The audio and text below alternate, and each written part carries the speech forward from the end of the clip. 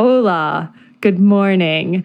Welcome to another episode of Whole Cluster Conversation. I feel like every year there seems to have like this little false start to spring when kind of it's winter just creeps back and gets us. And so I was really interested in chatting with Haley.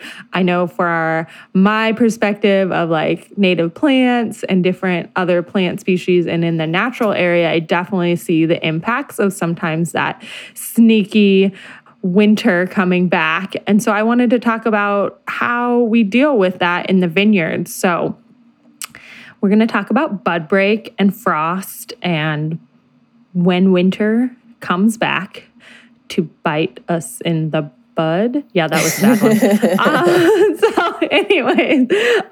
one. So let's break into this conversation. Too many bad puns for the early morning. I'm sorry. Hang in there. It's a good conversation, y'all. Haley, let's just jump right into it. The sneaky attack of a winter. What are a few tricks and tips to avoid frost damage in the winter?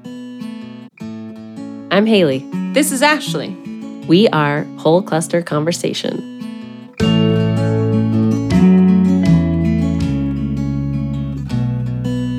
So I'll go through some definitions. Okay.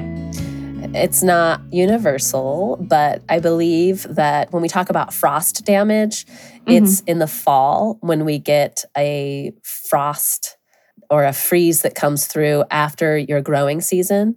That's what we would call a frost.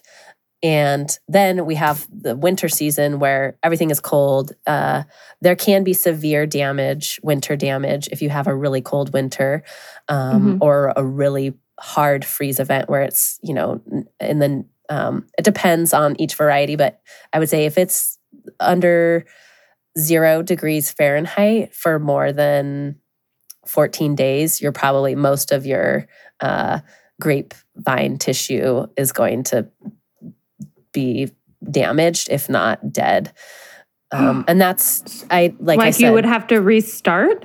Or grow from roots if you have, they're on their own rootstock, things like that. Yeah. Or replant, cut back, things like that. And like I said, it might just be damage. Every varietal is a little different and they have different tolerances. And there are cold hardy varieties or Vitis labrusca varieties, so not Vitis vinifera, but American varieties or hybrid varieties. When we talk about freeze damage, typically it's in the spring. So when we have things start to warm up and then we have a freeze at night rather than frost, which is in the fall. I see. Okay. Yeah. Sorry. No, it's okay. It's not something that, and you can use both interchangeably because that's what happens. You have a frost event. But typically, I just think about like with planting for my veggie crops, and it talks about like plant after the last frost. So that's where I get my terminology from. And like I said, you can use them interchangeably, frost and freeze. Sometimes people do say frost more for fall and freeze more for spring. Okay. And yes, there are many tools that we have in our vineyard tool belt to prevent damage, early spring damage in the vineyard because of cold weather. What are some of those tricks, tools? Or are we going to talk about them later? No, we can talk about them now. Your biggest tool is going to be timing of, your biggest tool is going to be site selection. And your second biggest tool is going to be choosing the appropriate variety for your site. Hopefully, you take the time to learn about your site, maybe put in a weather station or at least take data before you plant so that you know how cold on average it gets in the winter, how hot on average it gets in the summer, what your growing degree days are for the season, things like that. And once you have that information, you can then make about your site that you've selected. You can then get to know the site specifically. Are there low spots where the cold air drainage is going to get stuck and you're going to have more freeze damage in that area because you're going to have cold air that gets stuck there? You can think of air actually moves very similar to water. So it's going to roll downhill. It's going to get stuck in little divots and hollows. And as long as you have a place for that cold air to drain, you're not going to have as much damage caused by freeze and frost events. You'll still have some, and it's still possible, but it's less if you have that ability to have cold air drain off of your site. I remember when you were first starting your vineyard, really, that you were doing that research because you were talking, especially, I know at some points you were looking at a couple different sites before you had eventually landed on even your site. And some of them were a bit more north than you currently are as well. And you were talking about, okay, if I go here, then this is like a very new region that I would really have to like be experimenting with different varieties. And so I remember you talking about that discussion and having that conversation with me. And then the other thing I was going to say is it just reminds me of kind of a lot of the other topics that we've talked about in this podcast, especially when I'm kind of put on the spot from the ecology perspective. And I'm always like, plan, think about it, plan ahead. And that's exactly what you're kind of saying here too, is there's other, I think we'll talk about later, like tricks of like when you're in the season of like, okay, this is what I've got and this is how I can adjust to it. But it sounds like what's most important is that planning and thinking and setting yourself up for success there.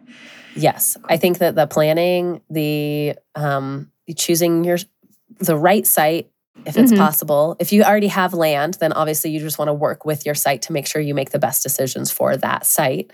Totally fine. And then choosing the right varietals to plant. And sometimes that might be a hybrid, like I was saying, of a Vitis labrusca vinifera hybrid or a Vitis, there's another one that I'm not thinking of right now. And then once you have plants in the ground and it's a year-to-year thing, the biggest tools you'll have is pruning, probably. Okay. Yeah. It depends on how much you have later. How much acreage you have planted too. Sometimes it's just a business decision. Like when you have the labor, you have to prune. You don't necessarily get to wait. But if you use pruning early on, especially as your vineyard is becoming established, to try to prevent any spring frost damage, then you would be waiting. Because when you prune, depending on your timing, you can sometimes delay your bud break by a couple weeks.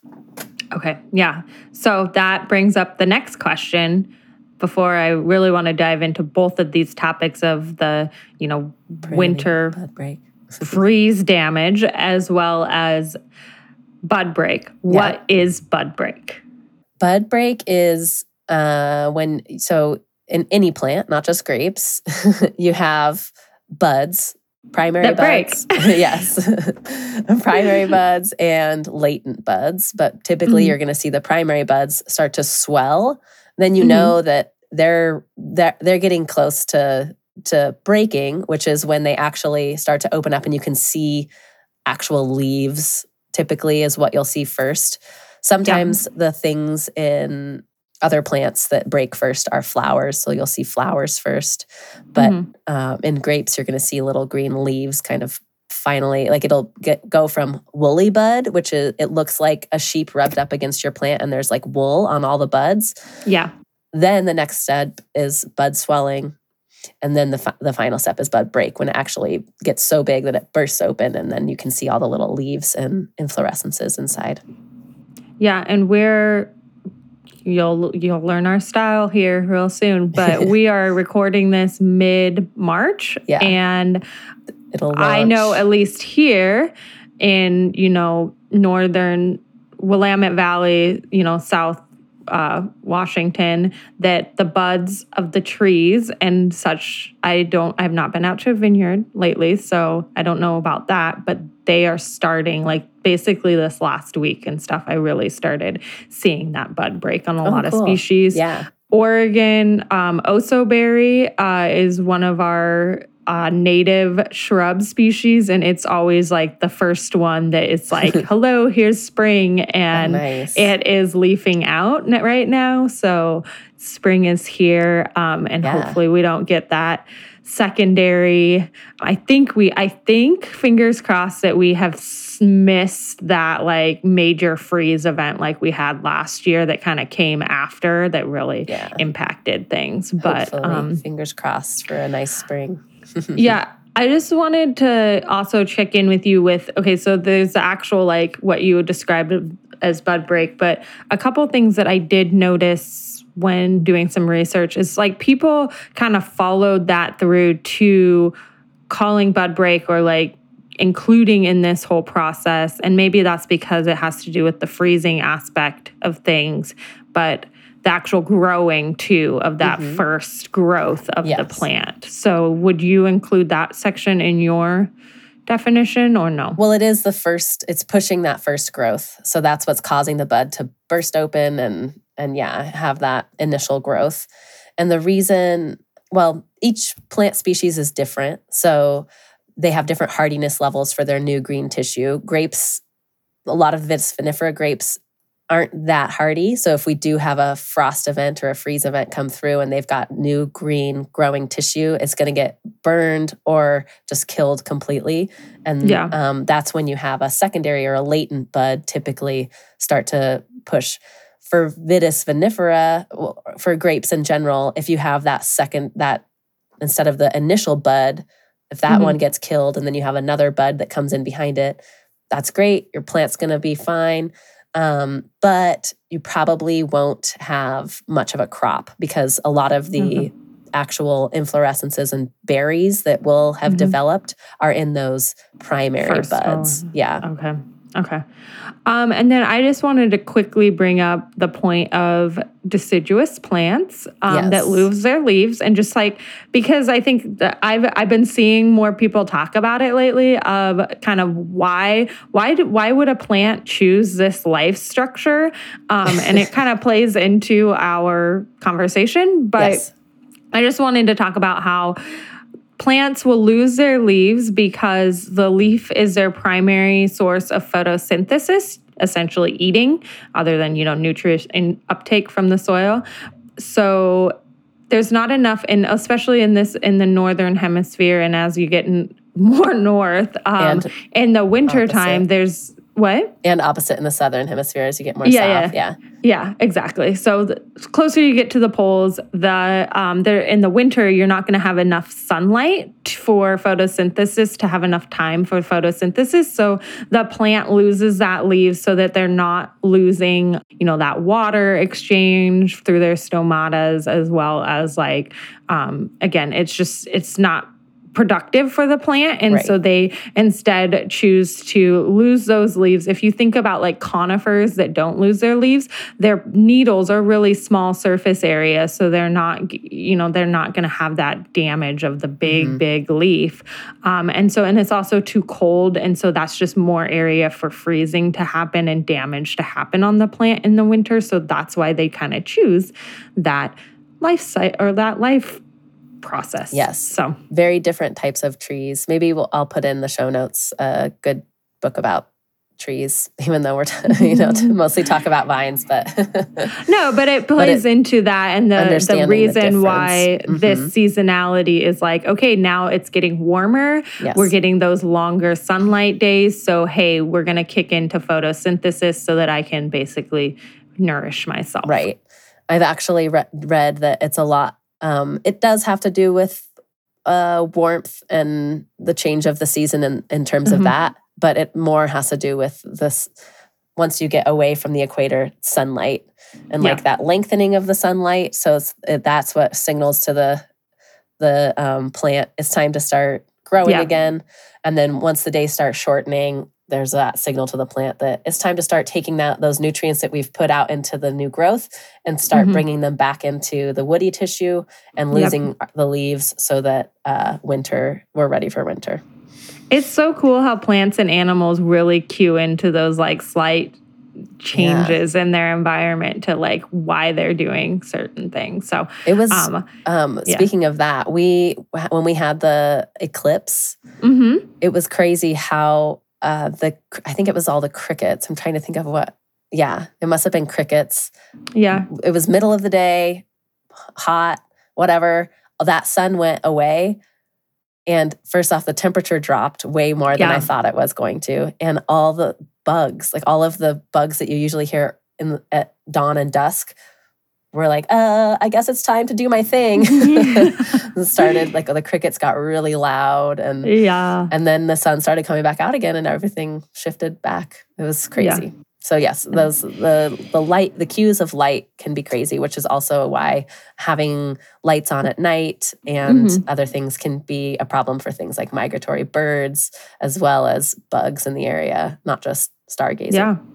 Yeah. So I wanted to go into varieties. Okay. Hopefully that's okay. Yes. So I wanted to talk about what varieties break first and kind of that progression, especially thinking about your planning for your area. We, in the vineyard, so first off, I'm not going to talk about specific varieties. As a general rule, Chardonnay kind of is an early breaking variety. And Chardonnay is planted kind of everywhere. So that's a good one to use as a benchmark. If you have things that break before that, cool. I'm not saying it's always the first one. I'm just saying it's typically an earlier bud break. On our site, we have Chardonnay, Malvasia, and Syrah planted, and that's the order that they bud break in. Chardonnay and Mal are usually Malvasia, Bianca are typically within a week of each other, and then the Syrah has been up to 3 or 4 weeks behind those two, but it's also planted in a slightly cooler spot. Okay. We didn't think your microclimate is impacting that. We didn't think it was that much cooler, but it's, I mean, this time of year when it's cooler, it's maybe 1 or 2 degrees cooler. In the growing season, usually it's about the same, but yeah. Thinking about your slope selection. Yeah. And I was reading that it, at least like in the Willamette Valley / down to like Napa, the west side area. Again, those microclimates are playing in. So this is just, it's a very high level. But I was reading everything from March to June in terms of their species when bud breaks happen. So, as we're recording right now, potentially. And especially I think this year, it is a little bit earlier. So the cues are just, the warm cue is definitely there. So yeah, I would be, again, site selection, just get to know your site, choose the right varieties. If you're in a shorter growing season, you're probably going to want something that is going to break early, but also not so early that you're going to every year run into a problem with spring damage. So that gets to kind of my next line of questions, thinking about weather impacts, especially March, April. I feel like the weather sometimes is a bit bipolar in our region or just swinging back and forth quite regularly. We actually the other day literally had a morning that was blue skies, sunny here, just like not a cloud in the sky. By afternoon, it was torrential downpour. Right. And you're just like, where did that beautiful day go? And now I'm like stuck with this like black skies of doom. It was like so happy. And then it was just like, so I just think about those like other weather impacts that are happening at the same time that the bud breaks are happening. Like, are you nervous about that? Yeah. Yes.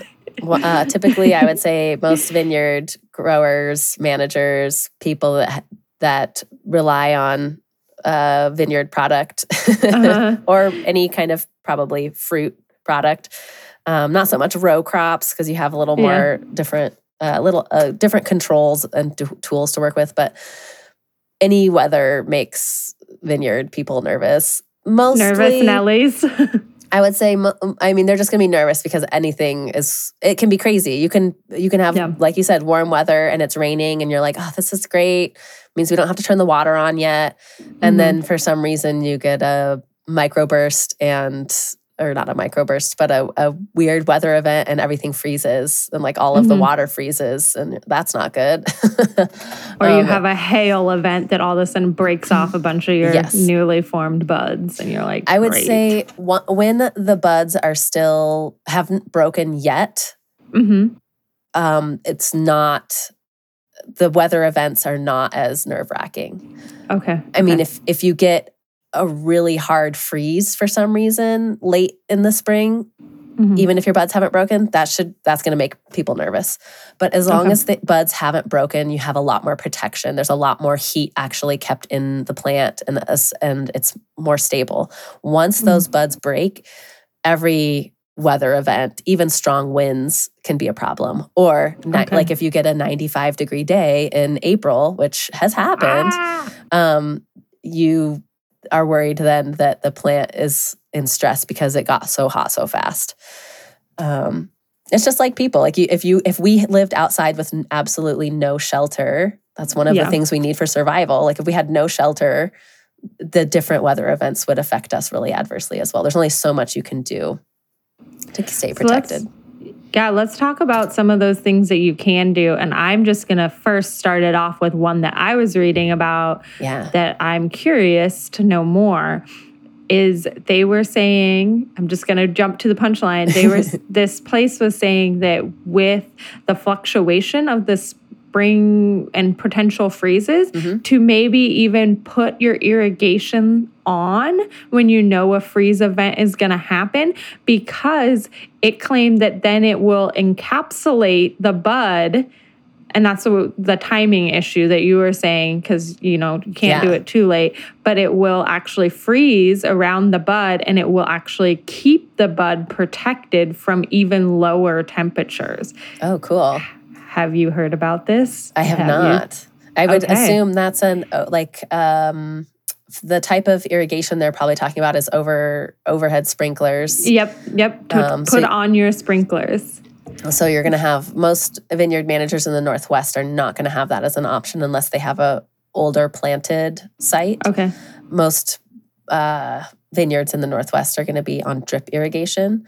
But if you have flood irrigation, there's also a benefit if you're going to get right around freezing to actually flood your orchard or vineyard, because, and I don't understand all of the reasons why physics that goes on here, but I think what it is it acts as an insulator. The water actually, it's harder for the water to change temperature, so it helps to kind of insulate the also the air that's in the area. And I think it has something to do with, as the water freezes, it also gives off some water vapor, which actually can bump the temperature just slightly enough to keep freeze damage from happening. So that would be the water stuff. A couple of, like, the beautiful picture, they are beautiful pictures, but they're also horrifying pictures that you see of smudge pots, especially in like European countries where... Can you define what a smudge pot is before you tell the story?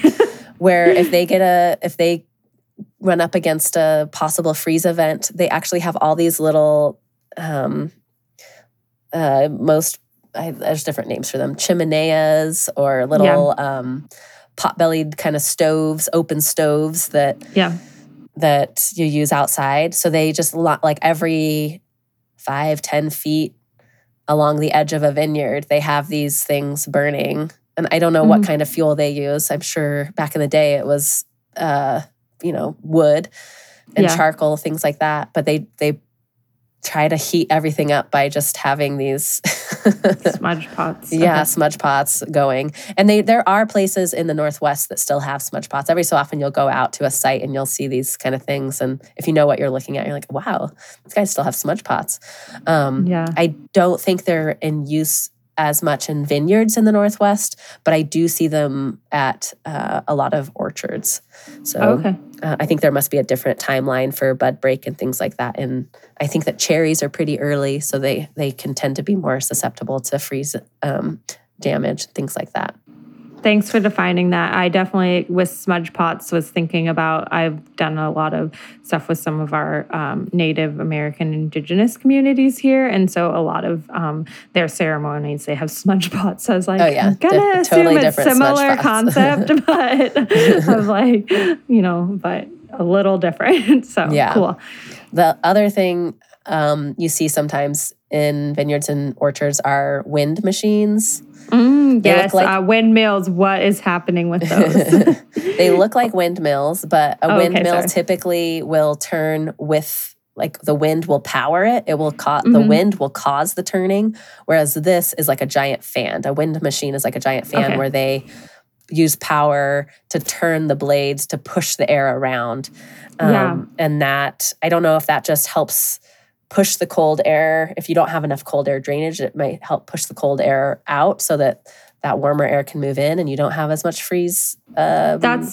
Yeah, that's what I was learning about them, was that it helps with if an inversion forms or something to help move things around, especially thinking of the microclimates, the little like valleys and depths of it. Because if you think of kind of the layer of the atmosphere, there's certain areas, and if you have some cloud formation come in and how it traps the different air, like just moving it around in certain ways can help with kind of creating your own microclimate that's beneficial for your crops. Cool.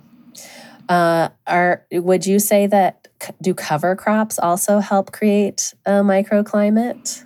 They do, yeah. So I was reading a little bit, and it was really fun for me. As I said, cover crops, they strike again. There's so many important uses of cover crops. One of the things that I was reading is it's all the other benefits of soil health, bringing pollinators, all of that is really good. Keeping one of the things that it can do is with water management, thinking about whether you want to have the water be kind of pulled into those cover crop areas so that they're keeping water away from your vines, and competing for the water source, or, cutting it down and allowing it. Also, the height, that was the cool thing that I was learning about. I actually I'm just going to do a shout out. When I was Googling, I found this really cool winery called the Jordan Winery down in the Snohomish. And they had some really awesome videos about this. And they were the ones that really talked about how they use their cover crops and managing the height of their cover crops, because similar to the wind machines, based on where your height can kind of impact that very microclimate of where the air is settling.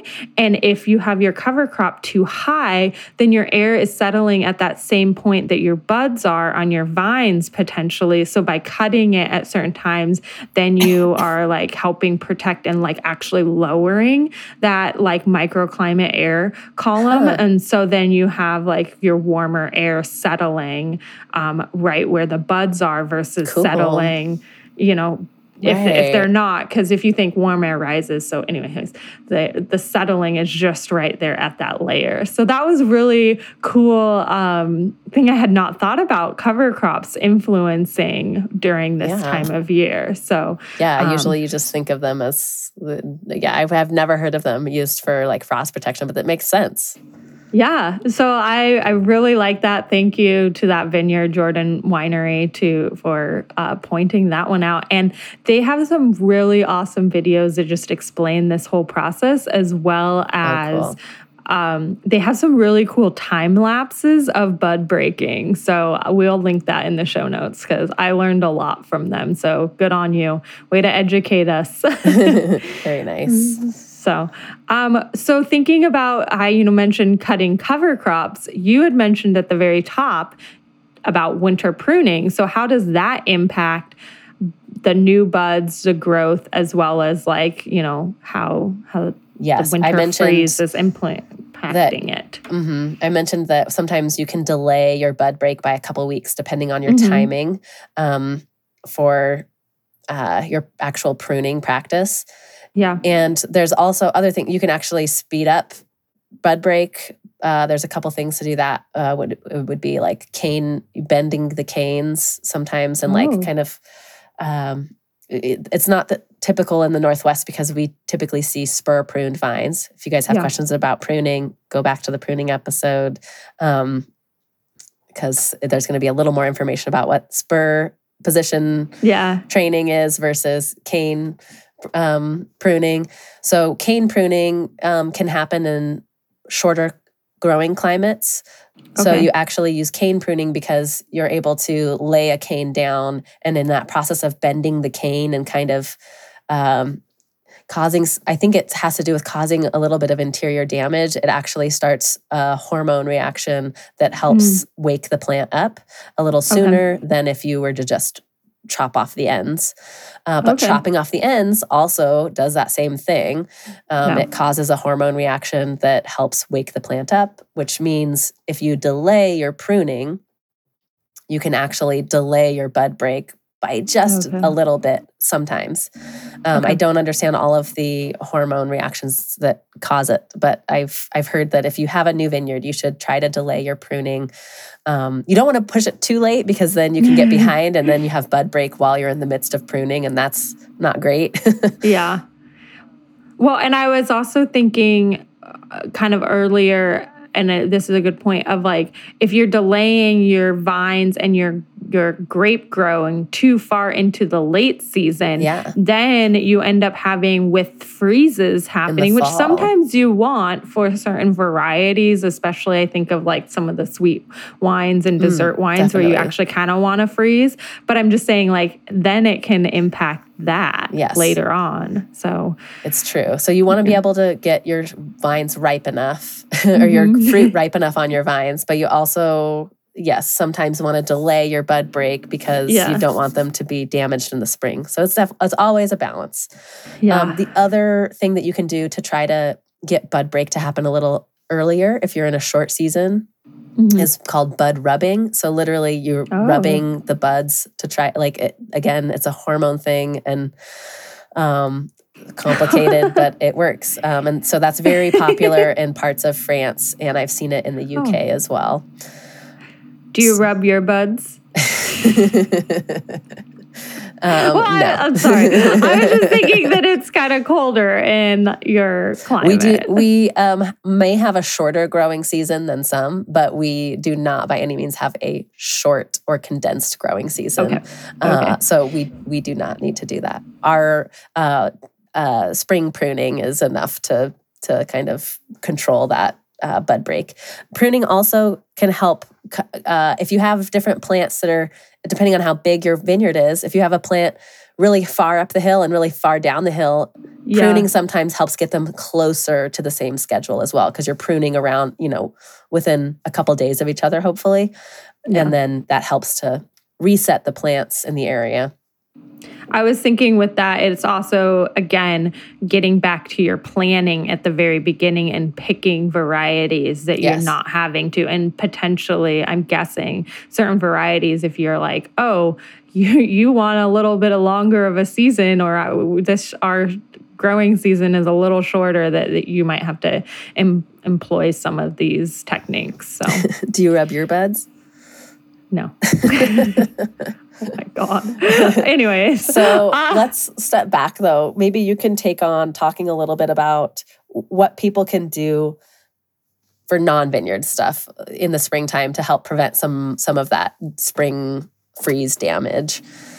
Yeah. I mean, I think I'm going off the cuff here a little bit, but I was just thinking about like greenhouses. Obviously, maybe do you like, I was thinking about like this is a little bit of a question and maybe a proposal, and maybe I just came up with a brilliant idea, but how you'll put netting over the vineyards for birds protection if you do some sort of netting for freeze protection on your species. And that can sometimes be just like the cloth netting so that you're keeping that freeze off of the bud, or even, maybe something else that's helping actually create a climbing, or a little microclimate of warmth. Is that something that is employed, or did I just think of a brilliant idea? You did think of a brilliant idea. I've seen similar things, so I know that it probably does happen. And depending on the size of a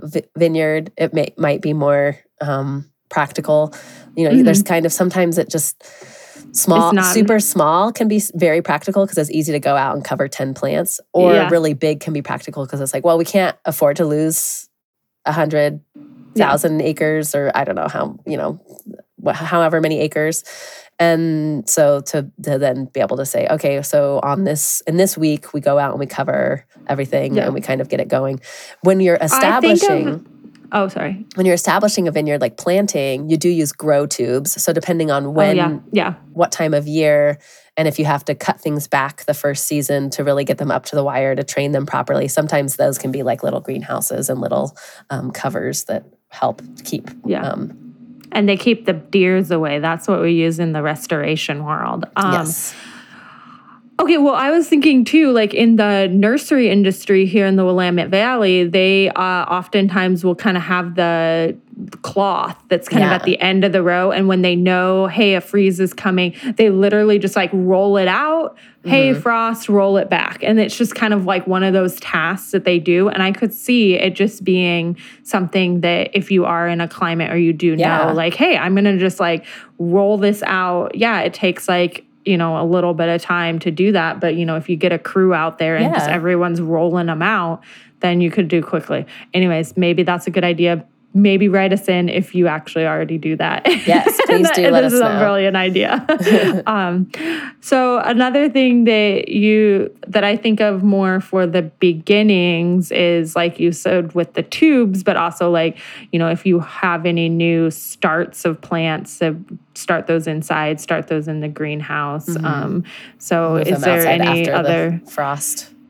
Yeah. Is there any other techniques of like that kind of, I don't know, that you can think of?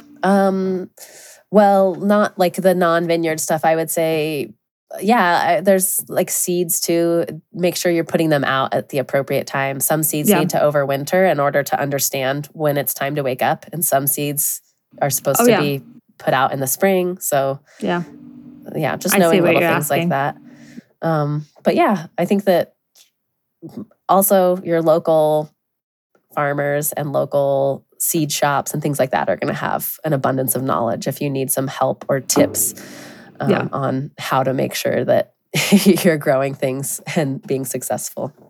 I think especially, again, at the beginning of your time, before you know all your microclimate stuff that's going on, just trying to reach out to people that are localized and hear their success stories as well as your failures, because we learn so much from that. And sharing them, going to conferences like you chatted about earlier. I think those are great ways to learn the big picture stuff, and then planning for your microclimate and being fun and progressive, or maybe coming up with some new ideas. There's cloth coverings. Yeah, chat with this. Yeah. I always say, learn from others and then have fun experimenting. So. Note everything down so that you know what worked and what doesn't. Right. I need to be better. I'm not either. Anyways, okay. Anything else, Haley, or should we go ahead and wrap this up? I don't have anything else. Is there anything else you want to mention about bud break or spring frosts? I don't think so. I think that this was a good episode. We kind of covered a lot of different things. And I think I would love to hear from people if they have any other creative methods that they have employed for these two, for either delaying bud break or dealing with these sneaker frosts, as I call them. Sneaker frosts. I like it. Don't get sneaker frosted. Okay. You want to wrap it up? Yes, I do. Thanks, everybody, for joining us for another episode of Whole Cluster Conversation. Make sure to subscribe to our podcast wherever you listen, and we'll chat with you next week. Thanks. Thanks again for joining us for another episode of Whole Cluster Conversation. Music provided by Michael Johnson of Grand Falconer. Audio production provided by our friend Ukiah Bogle. Make sure to subscribe to our podcast wherever you like to listen. Ciao.